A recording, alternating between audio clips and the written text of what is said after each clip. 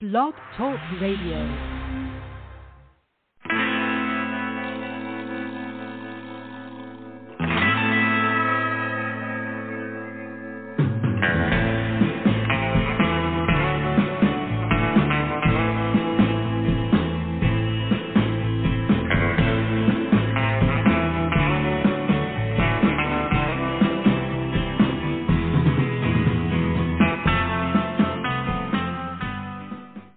Welcome to the show. This is the Pop Rocks Radio Talk Show. I'm your host, pop art painter Jamie Rocks, and this is the big show. You found it.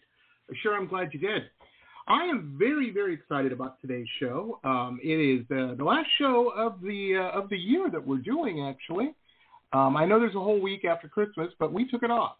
I grew up in Detroit, and I don't know if they still do it, but when I grew up, the whole town shut down, man, on that week between Christmas and New Year's. All the factories closed, and that meant everything else pretty much closed as well for the week. And it's just a habit I got used to, and it's a nice one. And it allows me, to play with all Christmas toys. Like, no, I'm kidding. It allows me to, catch up on work and whatnot. And, it's a good thing. So I'm not just excited because it's the last show. I'm excited for our guest today. He made a movie that I watched the other night, and I just really, really, really dug. It's called Scrapper, and it is fantastic. And without further ado, he not only made this movie, he wrote the original screenplay, he directed it. I'm sure he probably was in the producing room as well, and the editing room a lot as well too.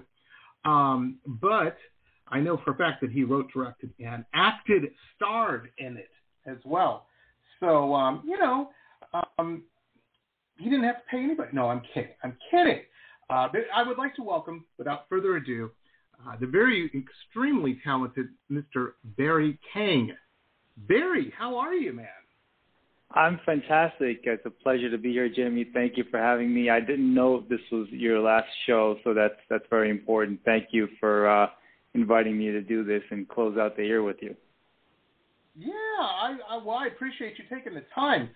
Man, I was blown away by your movie. It's so good. There were no zombies in it. No, I don't want to give anything away. But no, this was a crime drama, and it really is. It touches on immigration, immigrants, and their experience, and just a lot of emotion in this film. How did you just wake up one day and have the story, or was it something you'd been working on for a while? I guess you could say I've been living it for a while. So my family in a way came to America like that. We came here illegally as refugees back in the 80s, and I'm Punjabi, so there's a backdrop of the Punjabi community in the film, and even to this day, a lot of Punjabis come that way illegally, through the border from Mexico into America, and so I've been exposed to that growing up, and I love movies, I love cinema. I'm big on suspense, thrillers, crime dramas, Scorsese, De Palma, those guys, Tarantino. I grew up watching them, so when I got into this world, I wanted to bring a fresh perspective to it, especially because it's, I'm working with a low budget, so I got to have it's got to be unique in a way, but also, true to itself. So I knew that world, and I said, hey, this will be interesting if I could kind of talk about these issues, but in a suspense, crime, drama, thriller movie, without being too preachy about it. So, and it kind of, I think it worked because a lot of people are connecting with the film. Everyone's like, holy crap, I didn't know about this stuff. I didn't know Punjabis and Mexicans had a thing, and I'm like, you know what? Neither did I. I didn't know about that Punjabi-Mexican connection either until I started writing the movie. Then I was blown away that, wow, these two completely disparate communities from the opposite points of the globe came together in America and have this whole big history that goes back a century.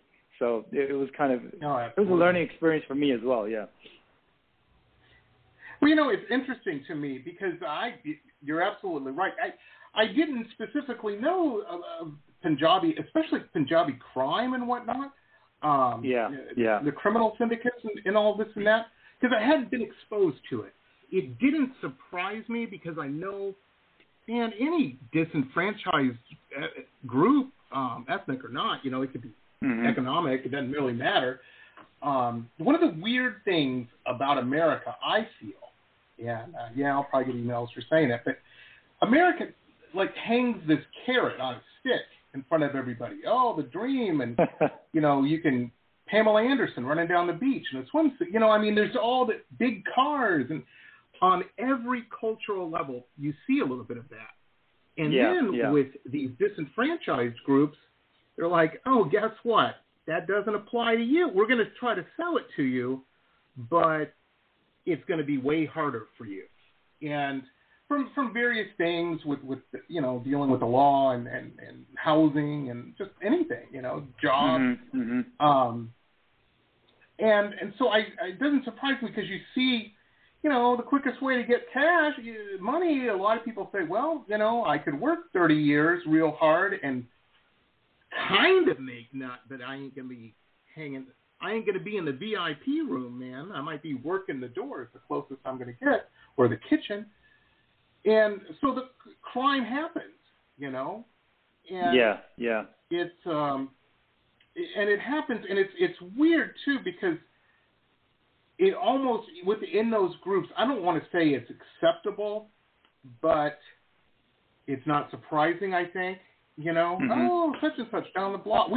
I grew up very, lower upper class suburbs and whatnot, and then I moved out of my parents' place to the city, and was exposed to an entirely different set of circumstances and people and rules and whatnot. The game was totally different, and if you live in that world a little bit, criminals, people that do kind of shady stuff, not saying that you do it or anybody else, but it happens. Right. And absolutely. You took a picture of this, and you said, here it is. And here's a story. Your character, the main character, Jake, I believe his name was, right? Jake, Jake. I was rooting for him, man. I was rooting for him first two acts. Third act, I'm like, Jake's kind of kicking some ass. He's stepping over that line a little bit, That was on purpose. That was on purpose because I think it's interesting. We're behind somebody and then they do something horrific, and you're still, then you get conflicted. Like, oh shit, am I with this guy or am I not with this guy? Absolutely. I remember watching Silence of the Lamb for the first time, going, Hannibal's pretty cool, man. He's smart and charming, and then, he's putting that guy's face over his face in the ambulance. I'm like, I don't know, man. I don't know if I can hang with Hannibal. But then he came around at the end, But Jake was almost like that, and I'm not trying to give anything away. I definitely want everybody listening to watch this film. It's so good on so many levels. Thank you. Absolutely. But it's just so you were probably, living this, you said, and drawing on people you knew and whatnot, and the world of it. Yeah, for sure. Crazy, man. Crazy. And then he makes a movie about it. How cool is that? So the only character that I didn't really meet in reality was Jake, and that's odd, right? Because he's the main character. He was a figment of my imagination, and kind of like a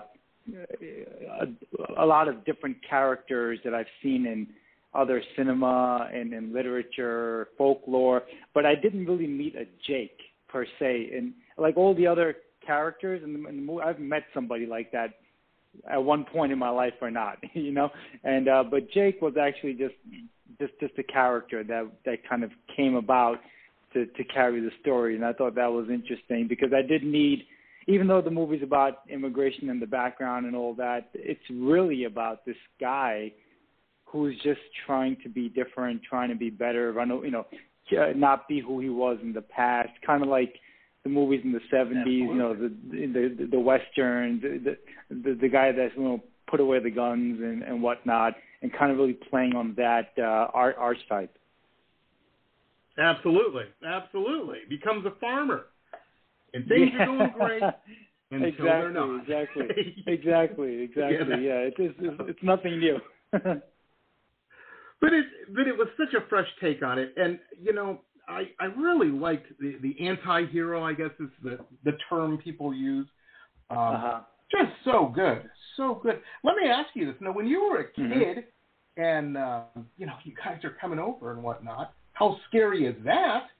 And crazy. But, you've got this goal. You're trying to, probably going through all kinds of stuff trying to achieve it. Did you have any inkling at that time that showbiz, you were going to wind up in showbiz? Making movies and stuff? No, never. I remember when we first came to America, we were we weren't poor, we were negative, because my father, we left in a state of disarray because there was like a revolution happening in India, and the Punjabi people, specifically Sikhs, were targeted by the rest of the country, and it was a big mess. So it was like a fly-by-night. Like, we literally got out of there. We left Dodge, and in a hurry. So we had to pay people, not me, my dad had to pay people to get us out. So he went into debt to do that, to get us out of the country. So when we came, we were destitute, man. We were living in one room in someone else's basement in the ghetto in Queens. Like, that's how bad it was. But I remember even now, my dad would bring home pirated Bollywood movies when I was a little, from the local deli. And once a week, we would all just sit down and watch. Here I am in America, watching Bollywood movies for the first time in America. Right? It's very weird, but it was a great. Yeah, it was a great escape, because for those in Bollywood movies, man, they're long and they're always very happy. They end on a happy note. So it was a lot of colorful dancing.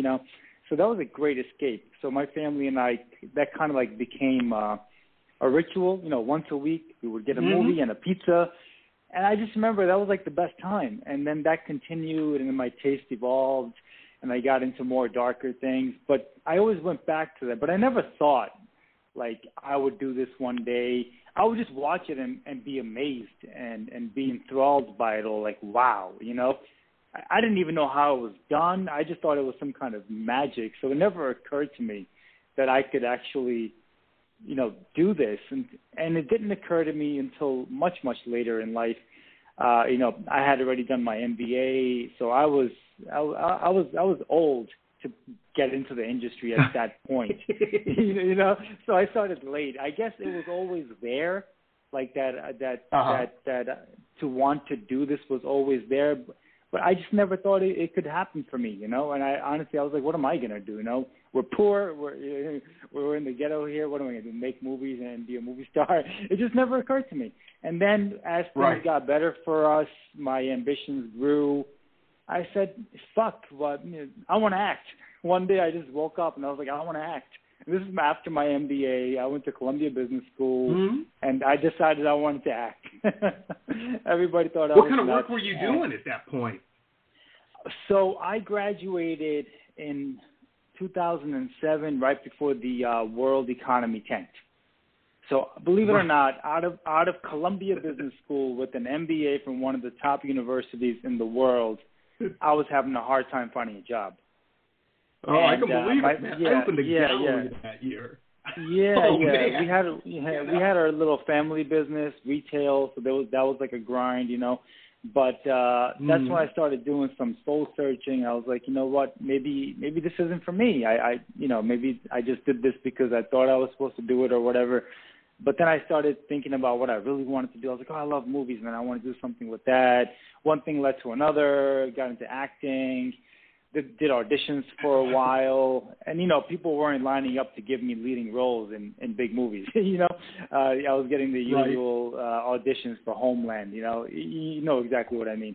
So, and I said, I know exactly what you said. I was like, I don't want to do this. I don't want to. This is great, but this is not. I want to play some interesting characters that I've seen, I've met, and then I said, you know what? Fuck it. I'm not going to compete with all these other people. I'm just going to create my own stuff. It wasn't my idea. I got that idea from Sylvester Stallone.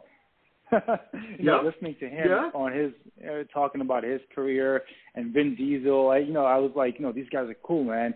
And then I, looked them up, how they became who they became. And I said, all right, this is another way to go at it. Let's just go straight for, let's just start making stuff and see if I can even do this. So it was really it was a couple of things. I wanted to create things, but I also wanted to see if I could do it. I didn't want to dedicate my life to this, and then 20, 30 years pass, and I find out I can't act. I can't hold a movie because I never got the shot. So I said, let me see if I can do this. So I wrote a film. I ended up directing it and writing it. It was called Lucky back in 2014, and I was able to carry the movie, from the different. I mean, it wasn't the greatest cinematic achievement ever, right? No, but you made a movie. I made it for scraps, and the fact that I made it was a big thing because people talk about making a movie sometimes for their whole life, man, and it just doesn't work out. And I just said, forget it. I'm going to do this, and let's, for better or for worse, let's just see. At least I'll know if I can do it or not. And because I was starting a little late too, so I wanted to catch up. And I did it. The movie was, it was good enough that the LA Times gave me a good review. And I said, all right, man, that's all I needed. I said, that's all I need. I just need, I just need to know that I can do this and people are connecting with what I'm doing. And from here on, there's only one way, and that's up, right? You can only get better and better and better. And I still have so much to learn. But The Scrapper, for me, is my movie after my so-called film school, which was my first movie, Right. Sink or swim. Now, So now when I watched The Scrapper, I said, I've come a long way, and I still have a long way to go. And so that's what I like. I like to see that. Okay, I'm growing. I'm better at what I want to be doing. So that's really how it kind of all just happened, man. And so far so good, cool. Man. So far so good, yeah. And now, folks, a couple quick messages from some of our show sponsors. Stay tuned. We'll be back with the rest of the interview after these quick messages.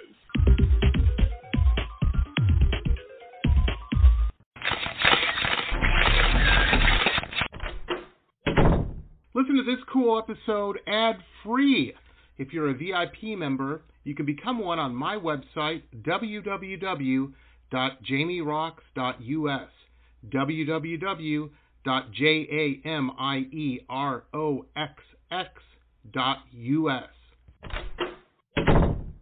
This is a message from the Centers for Disease Control and Prevention. Older adults and people of any age who have serious underlying medical conditions are at higher risk for severe illness from COVID-19. If you are at higher risk, you should stay home as much as possible and avoid close contact with people who are sick to protect yourself. Call your doctor if you have concerns about COVID-19 and your medical condition, or if you get sick. For more information, visit cdc.gov.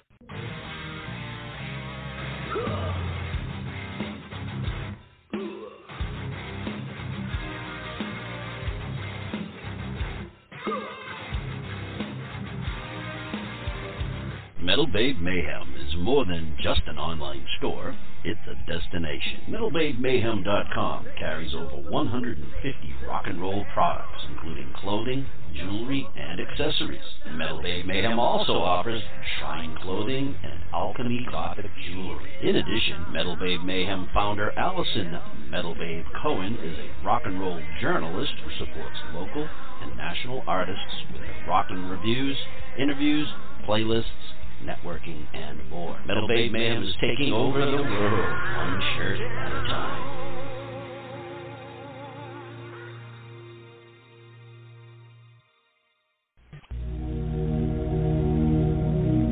glittering amethyst, energizing citrine, colorful fluorite, the other side of the sun, Earth's treasures brought to light.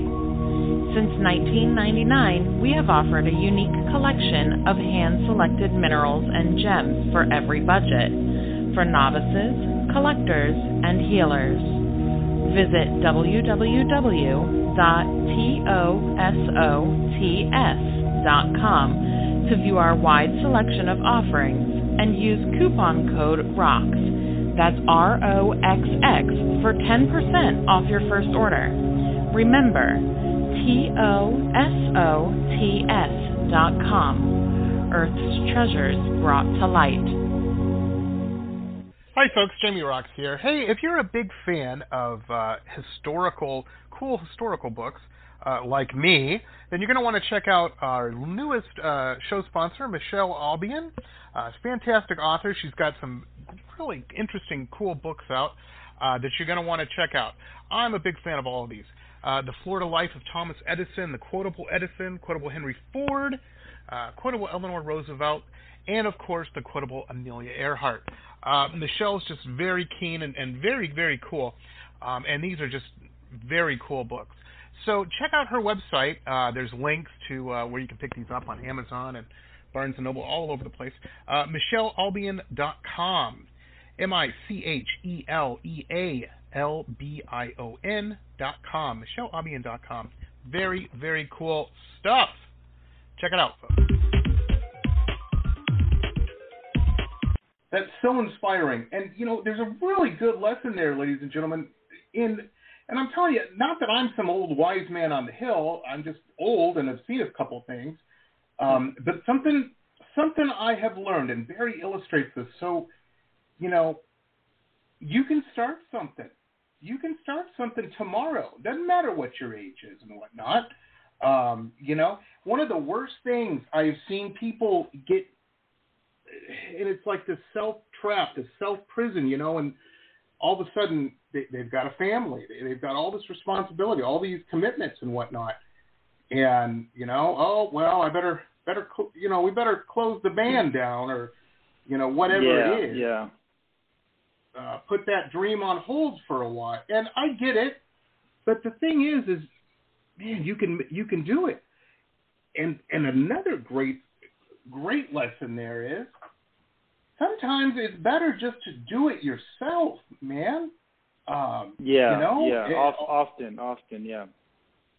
Yeah, you'll wait. You can wait all day at the bus stop. That bus may or may not show up. It's better just to get a bus, and say, okay, hey man, just start walking, and if the bus comes, hop on. Shit, at least you're making way, because if you're standing still, you're just getting stale, man. And if you don't use it, you lose it. It's true, and it's because I wanted to be an actor, right? But the last thing I found out I was doing while I was trying to be an actor was acting. 2 years had passed. Right. I was auditioning. So I guess I'm an auditioner, and I was like, I'm not really doing, I'm an auditioner. So that's what I do. I go to auditions and I audition. And I said, there's got to be another way. And I'm not saying that's not the right way. It just wasn't the way for me. And then I discovered there is another way. It's much more riskier. You got to really put yourself out there. And a lot of people are doing this, especially nowadays, because technology allows you to do what you couldn't do in the past so easily. But that also means you have a lot more competition, so it's a lot more difficult as well. But man, I'm an impatient man. And I have 2 kids now, so and I got a family, I got a mortgage. But I find that if I don't pursue this as well, the last thing I want is any inkling of regret or resentment. And that doesn't mean I don't have those on occasion. Sometimes I regret that I do this stuff because it drives me crazy. This stuff is hard. It's not easy, man. It's hard. People will tell you how much you suck. People are waiting to tell you how much you suck and how much your stuff sucks. So you really, you need a lot of faith in yourself. It's good to get people's advice, but then at the end of the day, you just got to know, okay, I got to move on. I got to do this thing, and you just keep at it, man. I got a great piece of advice once was, if you want to write, just write one word a day. How hard is one word, Or you know what? Better yet, one page. You write one page a day, you got a 365-page book in a year, Because if you break things down, they become so much more manageable and easier doable, to do. Yeah. I remember for a couple of years, I was just thinking, I want to make a movie. And every time I thought about it, it just got bigger and bigger in my head. And I was like, I know, this is crazy. How am I going to do it? Then I said, okay, let's break this baby down, First I gotta write a script. So let's forget about making a movie. Let's just write a script. So I forgot about everything else. I put everything else on hold. I forgot that I want to act. I forgot I want to do all that. And I literally just locked myself in for 6 months. And I was like a monster. I was just, if I was going somewhere in a car, I would be on my laptop writing. If I was waiting for my wife, my girlfriend at that time to get out of work, I would be on the laptop writing. 2 a.m. in Starbucks, I would be writing, waiting for her to finish a shift or something like that. It would be weird, and everybody thought I was like a recluse. And I said, no, man, I got to get this thing done. And I was like a racehorse with tunnel vision. I mean, I'm a lot more chill now because I realize there's more important things in life, honestly. Like living life sometimes is very important. So having that balance is important as well, because I got 2 movies under me now, but that doesn't mean anything. It may or may not lead to another one. I hope it does. I really hope something bigger and better comes out of this last one. But there's no guarantee. So, but that doesn't mean you should stop the hustle. Just everything in balance, everything in perspective. But yeah, there's no time like the present, and the time is never right, man. It's never right. No, absolutely. And, if you watch basketball, folks, that's how the ball gets down the court. They got to hustle, and it don't stop. Yeah. I have young people all the time, not just young people, but people they're like, I'm not in the movie business. I'm a painter by trade. I paint pictures of people and stuff. And I've been doing that for a couple decades now. And that's how I make my living. But I have people all the time. They're like, I want to do what you're doing. And I'm like, what do you mean? And they're like, paint all day. And I said, I would love to paint all day too. I said, but you have to realize, number one, it's 17, 18-hour days. That's the base.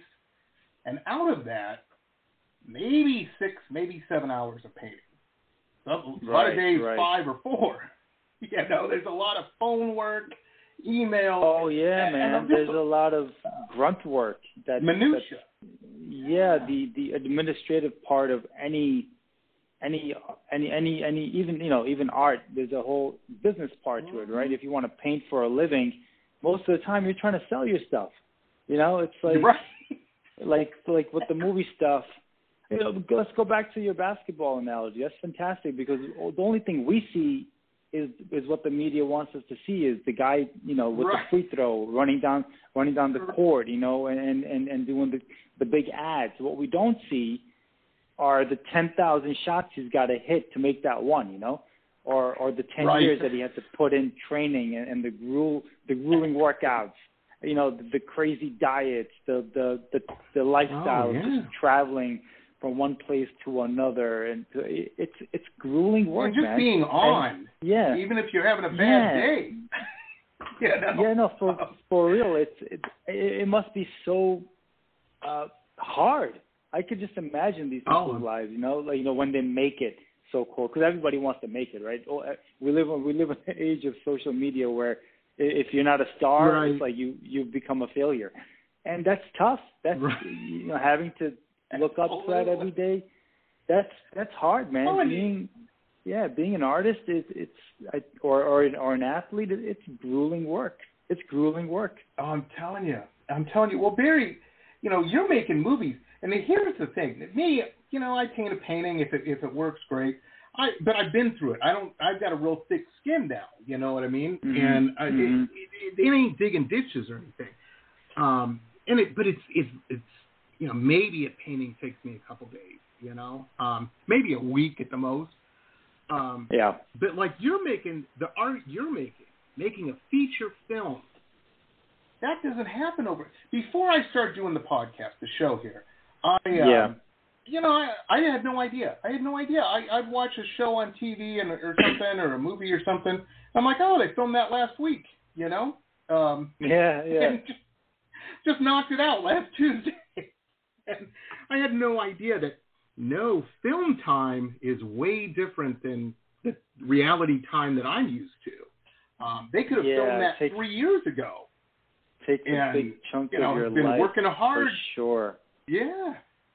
Even on a studio level, films. Well, and even on a personal note, like you said, you're married and whatnot. So you got to sit down with your wife at some point, right, and say, yeah, I'm going to make a movie, and sell that. She said you better do it on your own time. Right.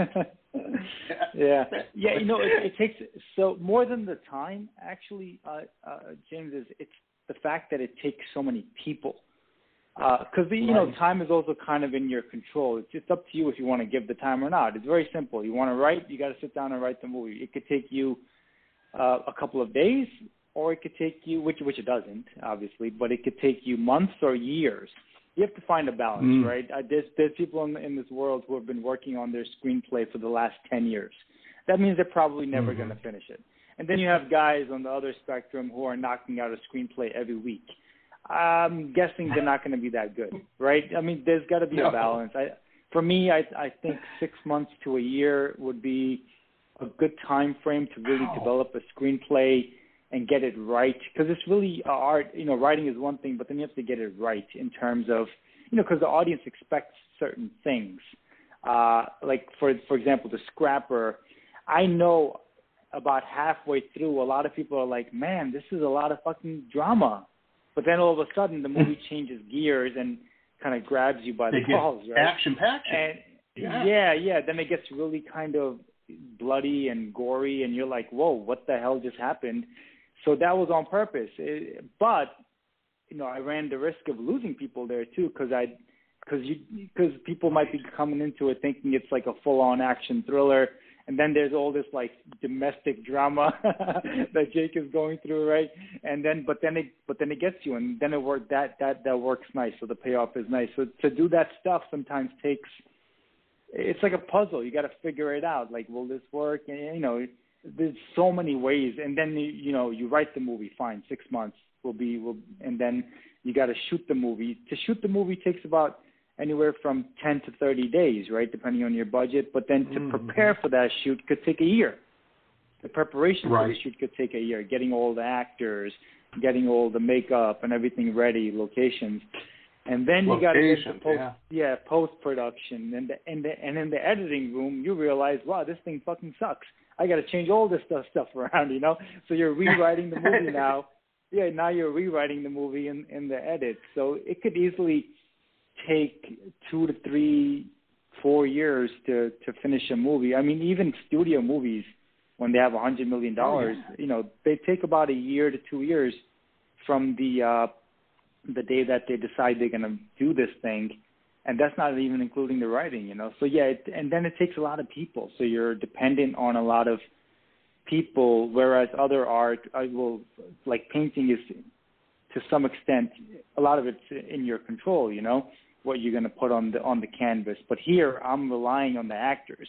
If my vision is something and then the actor is giving me something else, now that might work or it may not work in the overall picture that I'm trying to create. Because sometimes an actor will say, hey, I think my character should do this. Now then there's a conversation. It's like, well, that might be true, but I'm really trying to weave an entire tapestry together, and it doesn't really fit with what I want to show overall.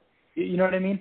So there's a lot of negotiation happening. You're working with a lot of different personalities, and then you're don't want to lose the actor. You know, no, for sure. Cool well, yeah. That's why you gotta hire the right people. And you know, luckily with me, I don't like to tell my actors what to do because I myself am an actor. So I want to make sure I bring on the right actor before we get to set. So we'll talk. So the way I do it is when I meet the actor, I look for the character in the actor, not can he play this character. I'm like, wait, can this person actually be this character that I wrote? Does he have those qualities? He or she have those qualities where he could be like this vile, crazy person, you know, or this like heartwarming, lovable person. And sometimes those things are not easy to recreate, you know. So I look for that. I look for the traits within the person, and then the act. And if they're a strong actor, you know, they just take it on to a whole nother level. So that's kind of my hack, because I'm also acting in the movie, you know. So I don't want to be having these long, drawn-out discussions on set because I don't have the time. Money, man. Yeah, you know, and I don't have the money either. Yeah, low budget. This is a low budget movie. If I told you the budget, you would be like, holy shit! What? Like the catering budget on movies is bigger. This film doesn't look low budget. It doesn't have that feel. You know, and that's also on purpose, because the first thing they tell you when you ask someone, hey, I want to make a movie on a budget, they tell you, oh, don't get a lot of actors, oh, don't get a lot of locations, oh, you know, shoot handheld, lower your cost, and most of the time that leads to a subpar product, because now you're looking, because you know, when you go to the cinema, when you watch a movie, we have an expectation. Now, unless you have Brad Pitt and Angelina Jolie in a drama, and there's two talking heads for 90 minutes, you'll listen to them. But if you have no names and your locations aren't that great and your camera work isn't that great, and this is your first or second or third movie, and you don't have that experience to really grab the audience, it's hard, man. It's hard to compete. So I said, you know what? I'm going to make a low-budget movie that doesn't look like a low-budget movie. I'm going to try my damnedest to make it look legit, you know, make it look like we spent $1 million on this thing, so people can't be like, oh, this is another one of those low-budget indies, you know? And, because at the end of the day, you know, if someone's going to watch my movie, if they're going to rent it, they're going to pay $4 for it, just like any other $100 million movie. So I think, you know, the audience, like you said, the audience doesn't care how long you spent, how much money you spent, how much blood, sweat, and tears you put into it. For them, it's their time and it's their money, right? So I think that the first job of movies and cinema is to entertain. I really do believe in that. And yes, it's an art form. You can express a lot of things through it. You can share a lot of opinions, and it's certainly an art form, and you can do so many different things with it. But if it's not entertaining, what is it? You know, there's a lot of other ways. There's a lot of other ways to do, you know, get your message out there besides movies. So I think movies should at least be entertaining. And now, folks, a couple quick messages from some of our show sponsors. Stay tuned. We'll be back with the rest of the interview after these quick messages.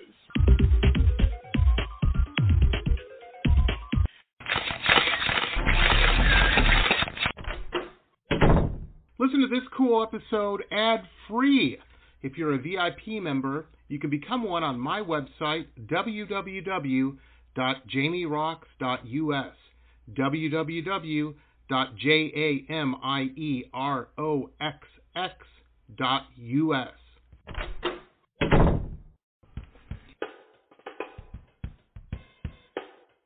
My Love Shack Apothecary online shop has everything you need to build a special gift for yourself or someone who needs a little pampering. I hand make all of the products in small batches using only plant-based ingredients and therapeutic-grade essential oils. Whether you choose one of my curated sets or want to build a custom gift set, My Love Shack Apothecary has everything you need to send a little sunshine to someone today. Please visit us online at www.loveshackapothecary.com. That's www.loveshackapothecary.com. SHAKAPOTHECARY.com, as well as online on Instagram and Facebook. Links are in our website.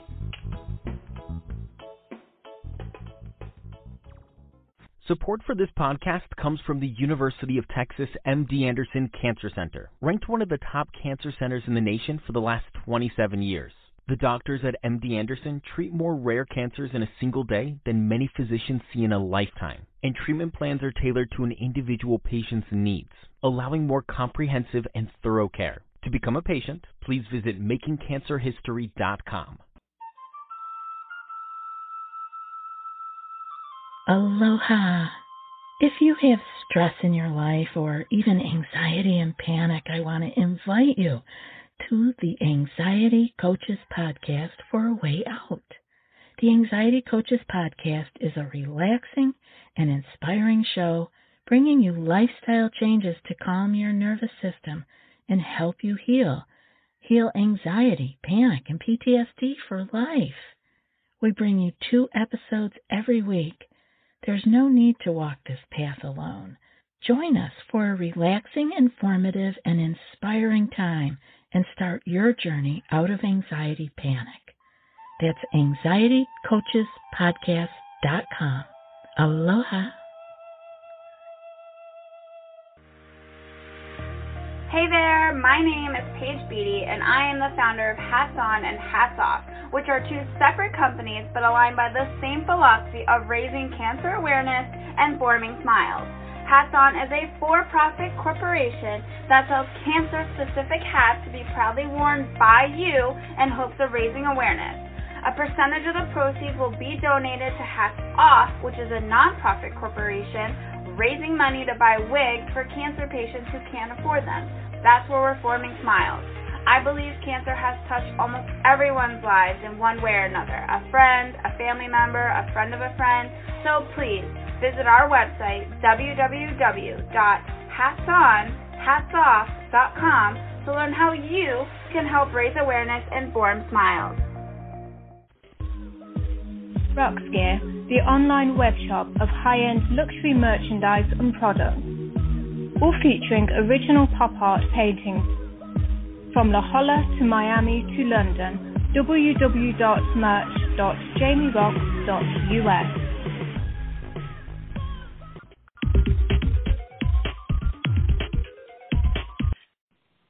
One of the great things, especially about crime movies, people are really into them, and your movie hits on so many cylinders, immigrants and all of this and that, and the crime, and just the really cool characters, just even the concept of scrapping. At this point in society, I would dare say a lot of people probably are aware of scrappers, Yeah.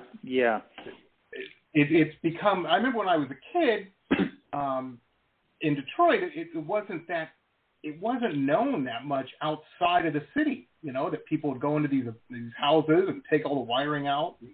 Yeah, they go in there, they rip out the copper. Oh, yeah, man. Big money in that. Not big money, big money, but it's a living.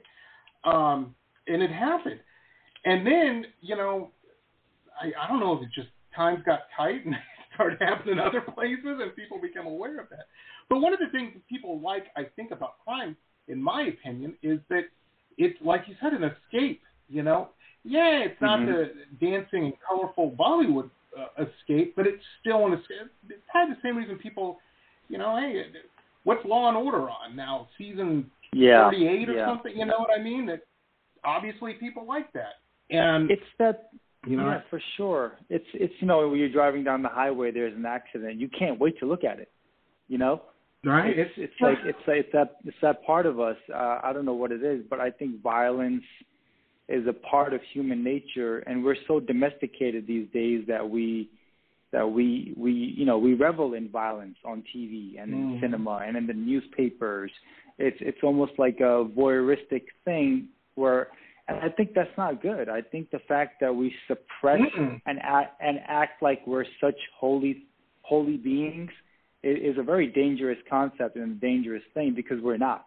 We can be terribly vile and absolutely. violent and disgusting, and it's good that we know that about ourselves instead of trying to brush it under the carpet. So that's why I like to explore violence in my work, because I think it's very fascinating, and I think a lot of people, for them, violence is a way of life. You know, they have to be a certain way to survive in their environment. Yeah, and not show weakness and just, you know, and posture. Yeah, and bravado and whatnot.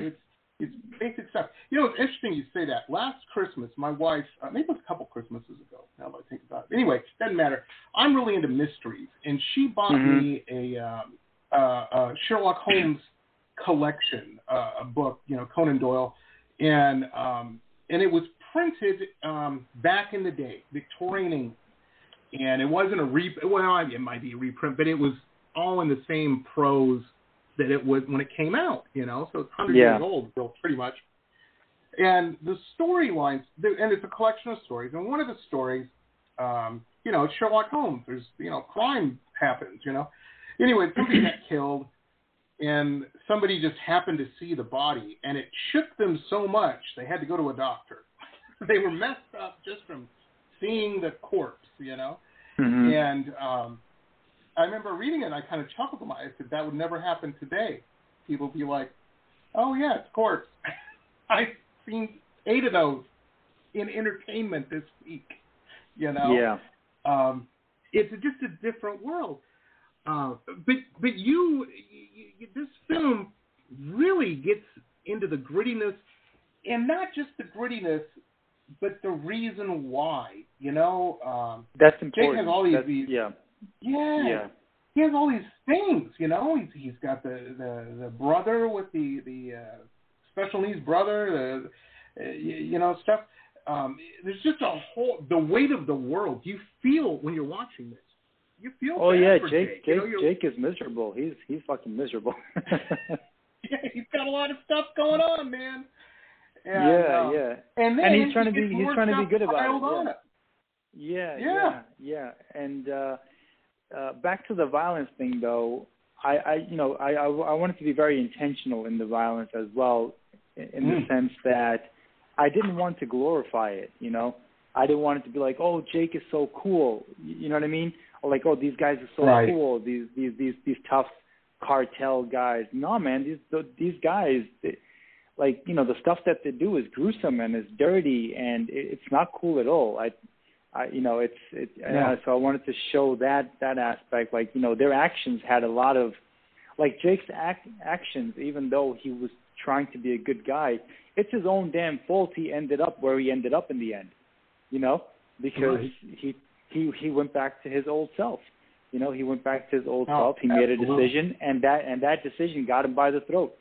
And it led to a lot of bloodshed, and that's what violence is. You know, it may feel right in the moment, but then you see the aftermath of what happened, and you're like, oh, you know, you think guns are cool, but look what the gun did. You think knives are cool, oh, but look what you think tough guys are cool, but look what that tough guy did. You know what I mean? He ruined this entire thing that he had, this family or whatever. So I think that's what's missing in our kind of society, like, because we glorify all, you know, being macho and being tough and being hard and violence and guns, but we never talk about the effect of it. You know, what does that lead to? Usually it leads to prison, death, and being alone. you know, so that's what this stuff leads. Yeah, that's what this stuff leads to, the trifecta. So, and nobody wants to talk about that. Nobody's interested in the hard work that takes to be successful, and nobody's interested in the after effects of this violence. You know, I wanted to explore that. So that's another reason for that aspect of the movie, because I know a lot of people get put off by violence in films, especially when it's glorified. Although I've noticed people don't mind the glorified violence. Like, you show them something like a John Wick or a Matrix, where 100 people are killed in one scene with one weapon. They're like, oh, that was cool. But then you show them something like The Scrapper, where one person is killed in a brutal way. It's like, oh, no, that was that was too real for me. Sorry. Absolutely. You know? And you see that. I've during the pandemic, I got on this kick where I've been watching. I got hooked on all these different YouTube. I don't know if they call them shows, but they're like little YouTube, I guess shows is what you'd call them, that people do. And I watch all kinds of weird stuff on YouTube and whatnot. But one of the things I really enjoyed is because I've seen, you know, I'm like you. You've probably seen every movie. You know what I mean? I'm the same way. And it's kind of a drag because you're like, oh man, I've seen this. You know, I've seen John Wick. You know, 100 times almost, it seems like. But I like these reactions where these young kids that have never seen it, you know, and then they'll watch a movie or something, and it's easy to watch them. You're right. Think John Wick is cool. Oh man, he killed all these people and blah blah blah blah blah. Yeah. And then the next week they do the next reaction, and because they didn't know any better, and they watch Saving Private Ryan. Oh, and they're bawling like babies in the first 5 minutes, you know. And yeah. My daughter saw the movie by mistake. Okay, but not. I showed it to her. And what the scene with the axe messed her up, man. And I was like, oh boy. And she was like, oh my God, Daddy, what's going to happen to that guy? You know, she's 6 years old. She had a lot of questions. My son was 4. He's having a ball. He's like, yeah, you know, that was great. But she had questions. She was like, how's he going to get better? And this and that. And I told her, well, he's not going to get better, but this is all pretend anyways. So that was a very interesting discussion. And I was like, all right, no more of this stuff for you guys. I'm telling you, man. I remember being a kid. I'm probably a little older than you, Jake. Maybe a little bit. I don't know. But I remember being a kid, and my parents, there was a movie that came out, and my parents forbid me to watch it. It was called The Day After. And it was about, there was a nuclear war, and the movie was about the day after all the nuclear war stuff. It was in the 80s. People were worried about that stuff big time. And I snuck and watched it. And I was like 11 or something like that. Yeah, I was a kid. And it messed me up, man. I was hiding canned food under my bed and stuff. I was trying to prepare, you know. I was freaked out. My parents were right. I shouldn't have watched that. You know. Yeah. My dad had to have a big talk with me. You know, he's like, "Yeah, you ain't. You know, there's an army base, or 20 minutes from here. You ain't gonna survive. So don't worry about all this. You're gonna be lucky." But it probably won't happen. You know, it's just movies are crazy. Movies are very powerful. That's one of the things I'm very jealous of you filmmakers, because you can paint with such emotion, and the audience gets it, man. The audience gets it. I have yet to see somebody like freak out over one of my paintings. You know what I mean? Like start crying or something. I would love for that to happen, but I've definitely seen a lot of people cry at movies, and you know. Yeah. So I don't know. Jake's a great character. He's very interesting. This is a great movie, folks, and it is out now, right?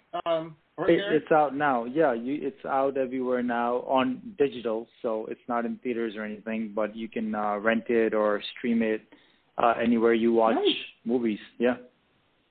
And everybody knows how to stream now. You know, that's one thing about the pandemic that, everybody knows how to work that Roku and PlayStation and whatnot. We're all quite good at that. I hope all your people were okay, with all the craziness and whatnot. Thank you. Healthy and everything. Yeah. It's, let me ask you this. Now, were you in the editing process when all that stuff happened? When like the lockdown started and everything? Yeah. So we still had some shooting left. So I had to work up the courage, and I had to rewrite some scenes where it would just be myself in those scenes. Right. For example, the entire ending we shot during the pandemic, during the big lockdown when we weren't supposed to be doing anything. I just went up there with my DP. We went upstate, and I was like, you and I, let's just go, because we can't do it the way we were supposed to do it with the crew. So let's just go. We're friends. We just went, and we we did it. Right. We shot it, and then we got into the edit. And I had to edit over Zoom, man, with my editor. So that was a new experience. Well, that's got to be crazy. You put all this time, money, all this stuff, and then all of a sudden you're like, are we even going to get this done now? You know, I mean, holy smokes. Yeah. You know, when you work so hard on something, it becomes your world. But at the same time, I had to keep my perspective. You know, this is like a first world problem. I was very fortunate that, you know, this was my big problem. You know, people were kind of getting turned upside down. Right. And so I was very lucky, even from a mental point of view, because I had this to work on during the pandemic, you know. So I would lock myself in the basement, and my family will be upstairs. My daughter will be doing her school on her Zoom. I would be on my Zoom in the basement doing editing. My son would be running around playing with his truck, driving my wife crazy, you know. And making it happen. You know, I was able to get into a routine, and it kind of kept me sane. Otherwise, I would have gone crazy, you know, not having something to do. And a lot of people did kind of get affected mentally because, you know, you're locked in your house and you don't have a creative. Everyone needs a creative outlet, even though you may not. You think you might not be doing something creative. You need an outlet, whatever it is. Whether you're the guy that goes to the gym for 3 hours or you played b-ball for a couple of hours, whatever it is, you know, you need an outlet to let all that stuff out.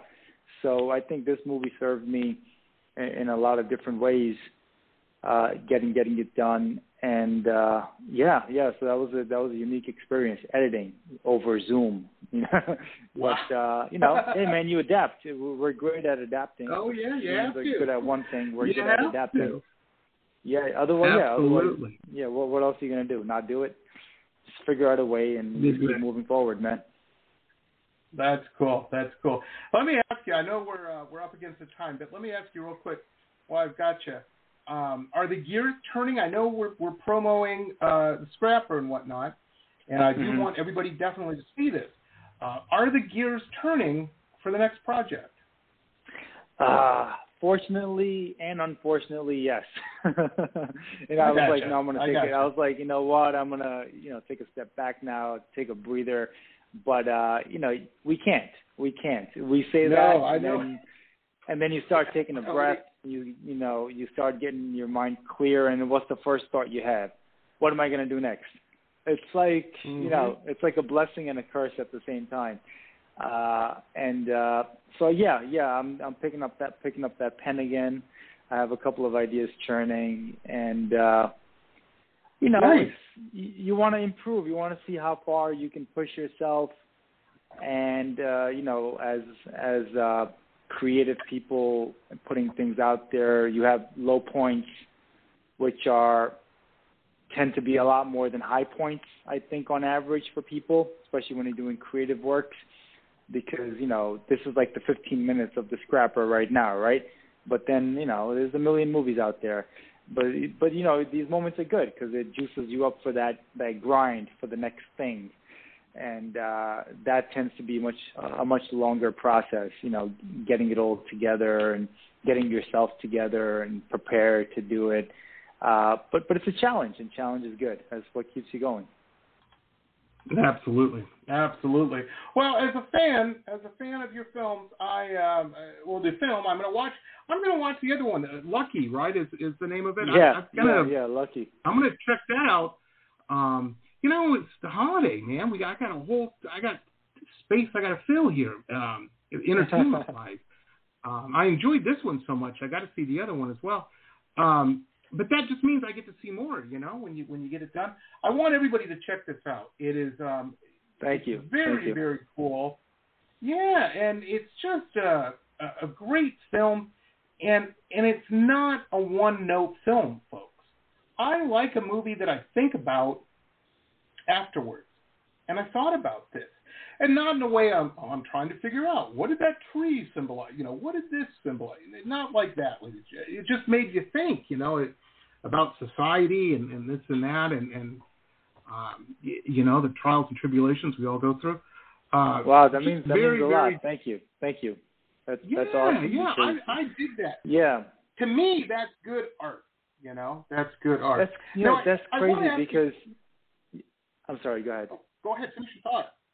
Because I watch other filmmakers' movies, and then every now and then I'll watch a movie that'll just stay with me, and I think to myself, oh man, I wish I could do something like that, because you never think like that about yourself, and so to hear people saying that about The Scrapper, it means a lot, because I could never watch The Scrapper the way you watch it, right? I could never have those emotions to it because I've been with it for so long. Like, I know it inside out, but I could never react to it the way I react to movies that I just pick up and I watch, because then I have all these questions, and I'm like, wow, I can't, it made me feel this, it made me feel that, and I'm still thinking about it now.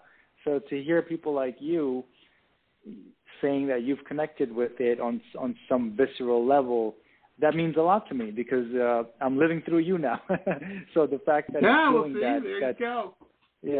that means a lot to me, because that shows me that I'm on the right path, and I'm growing as a filmmaker. So that's fantastic. Thank you.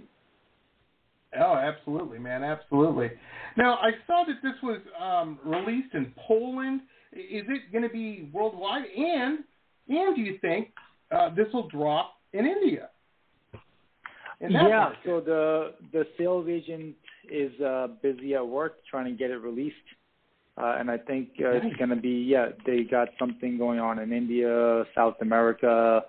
I don't know about Poland. Is Poland up there too? Because if it is, I don't know. I might have missed it.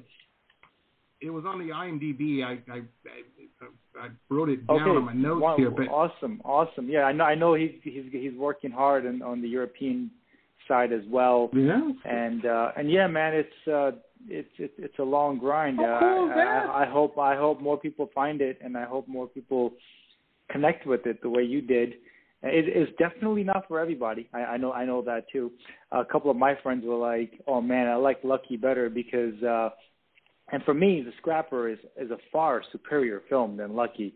However, the main difference between Lucky and The Scrapper is very dark, and it's very grim and bleak, and it's kind of a downer, It's got that it doesn't have the happy ending. It's not peppy. It doesn't.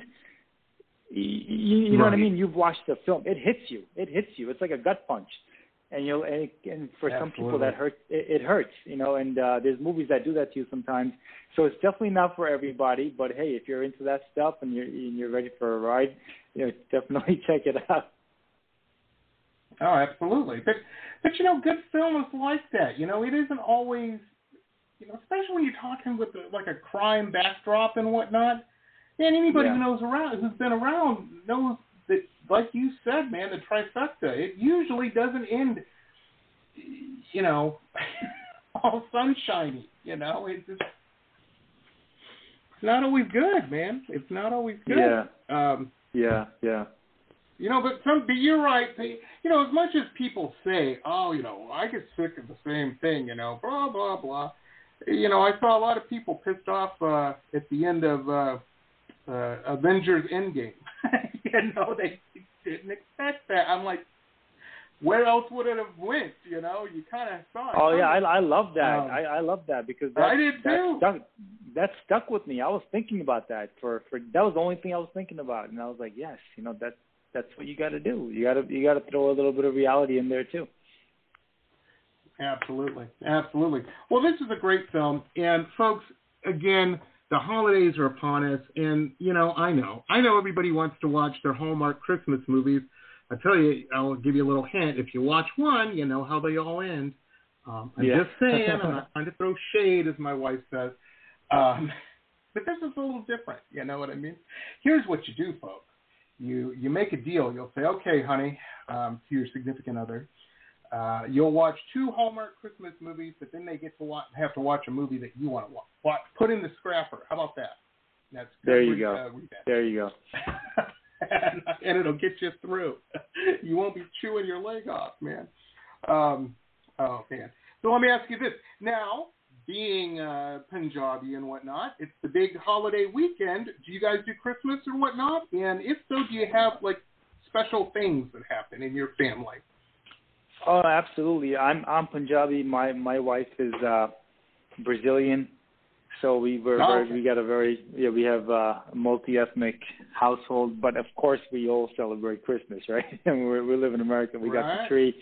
I'm putting up the lights for the kids. They want to see the lights, and we'll spend Christmas with the grandparents, of course, because that's what it's all about. At the end of the day, after you do all this other stuff, you got to have a home to go to and a family to be with. Because if you can't figure that out, man, then the rest of the stuff becomes meaningless very quick. Absolutely. Let your wife know, Barry. Let your wife know. Before Thanksgiving, one day I turned on YouTube on the TV, and like I said, I watch a lot of YouTube, and the random videos come up. And it was, I don't even know why this came up, but I said, what is this? And I started watching, and it was the highlights of the Carnival salsa parade.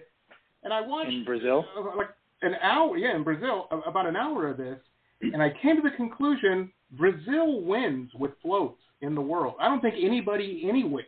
And then the funny thing was, a couple days later, my wife's like, "Hey, let's watch it was Thanksgiving." She's like, "Let's watch the Macy's parade," and I'm sitting there for about 10 minutes going, "Well, this ain't nothing. Brazil's floats were way better than this, I have yet to experience it live, the carnival, and she says it's a bucket list item for sure. I'm telling you, I was blown away.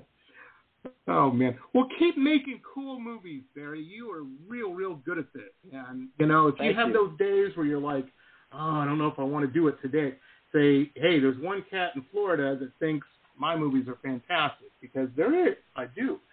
And thank you. That's all you need, keep man. Making you just them, need man. one believer. You just need one believer. That's why I tell people, you just need one person to believe in you. And sometimes if that's you, that's fine too. I love it. I love it. Yeah, if it's you yourself, I'm going to remember that. It's fine, yeah. Absolutely. That's right. Jamie, it was a real pleasure, man. Thank you so much for having me. Yeah, thanks so much for taking time, man. I really appreciate it. Go get on those lights, and I am going to get this all together and everything. Ladies and gentlemen, this will be converted to a podcast, and it will be pushed out on all the various social media platforms and on all the podcasting platforms. We're on them all. Wherever you stream podcasts at, we're on like 500 of them, from Spotify to everything, iHeartRadio, all the big stuff, and all the small stuff, apparently. So if you're listening in the future to the podcast, Hello from the Past, do me a quick favor. We have all the links to the Scrapper, the social media and whatnot, where it's available at, the IMDb page, all of that. Those links stay active with the podcast. So if you're listening to it on Spotify, click on the link that says, Facebook there or Instagram or whatever. Like and share those pages, because if you dig something, chances are your friends are going to dig it, because your friends got similar interests and stuff. And it helps a lot. I also want to let people know, when you watch an indie film, wherever you're streaming it at, there's usually, I can't think of any that there isn't, a place to leave a comment. You don't have to write a doctoral thesis, but write a couple sentences, man. Give some feedback. That helps with the algorithm, and that gets it in front of more eyes. So very, very important. So do that. These people work their tail off making this, and it's the least we can do. It's the least we can do. Very, very cool. Well, again, it's the Scrapper, and watch out for Barry Kang, man. He's going to be. He's got a good track record.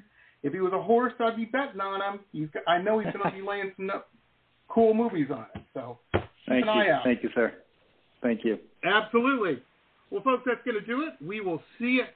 I'm going to say it. I get all year to wait to say it. We'll see you next year. Have a good one, everybody, and have a happy holiday. Adios. Take care, Jimmy. This has been pop art painter Jamie Roxx's Pop Rocks Radio Talk Show. It has been executive produced by Jamie Roxx, recorded at his studio in Deerfield Beach in South Florida. All rights reserved by Pop Rocks Limited. for broadcast on Blog Talk Radio. Tana Oli, Pop Rocks Radio. Estás escuchando Jamie Rocks de Pop Rocks Radio. Manténganse al tanto. Hej, det här är Hicks från Sverige och ni lyssnar till Pop Rocks Radio med Jamie Rocks. Blog Talk Radio.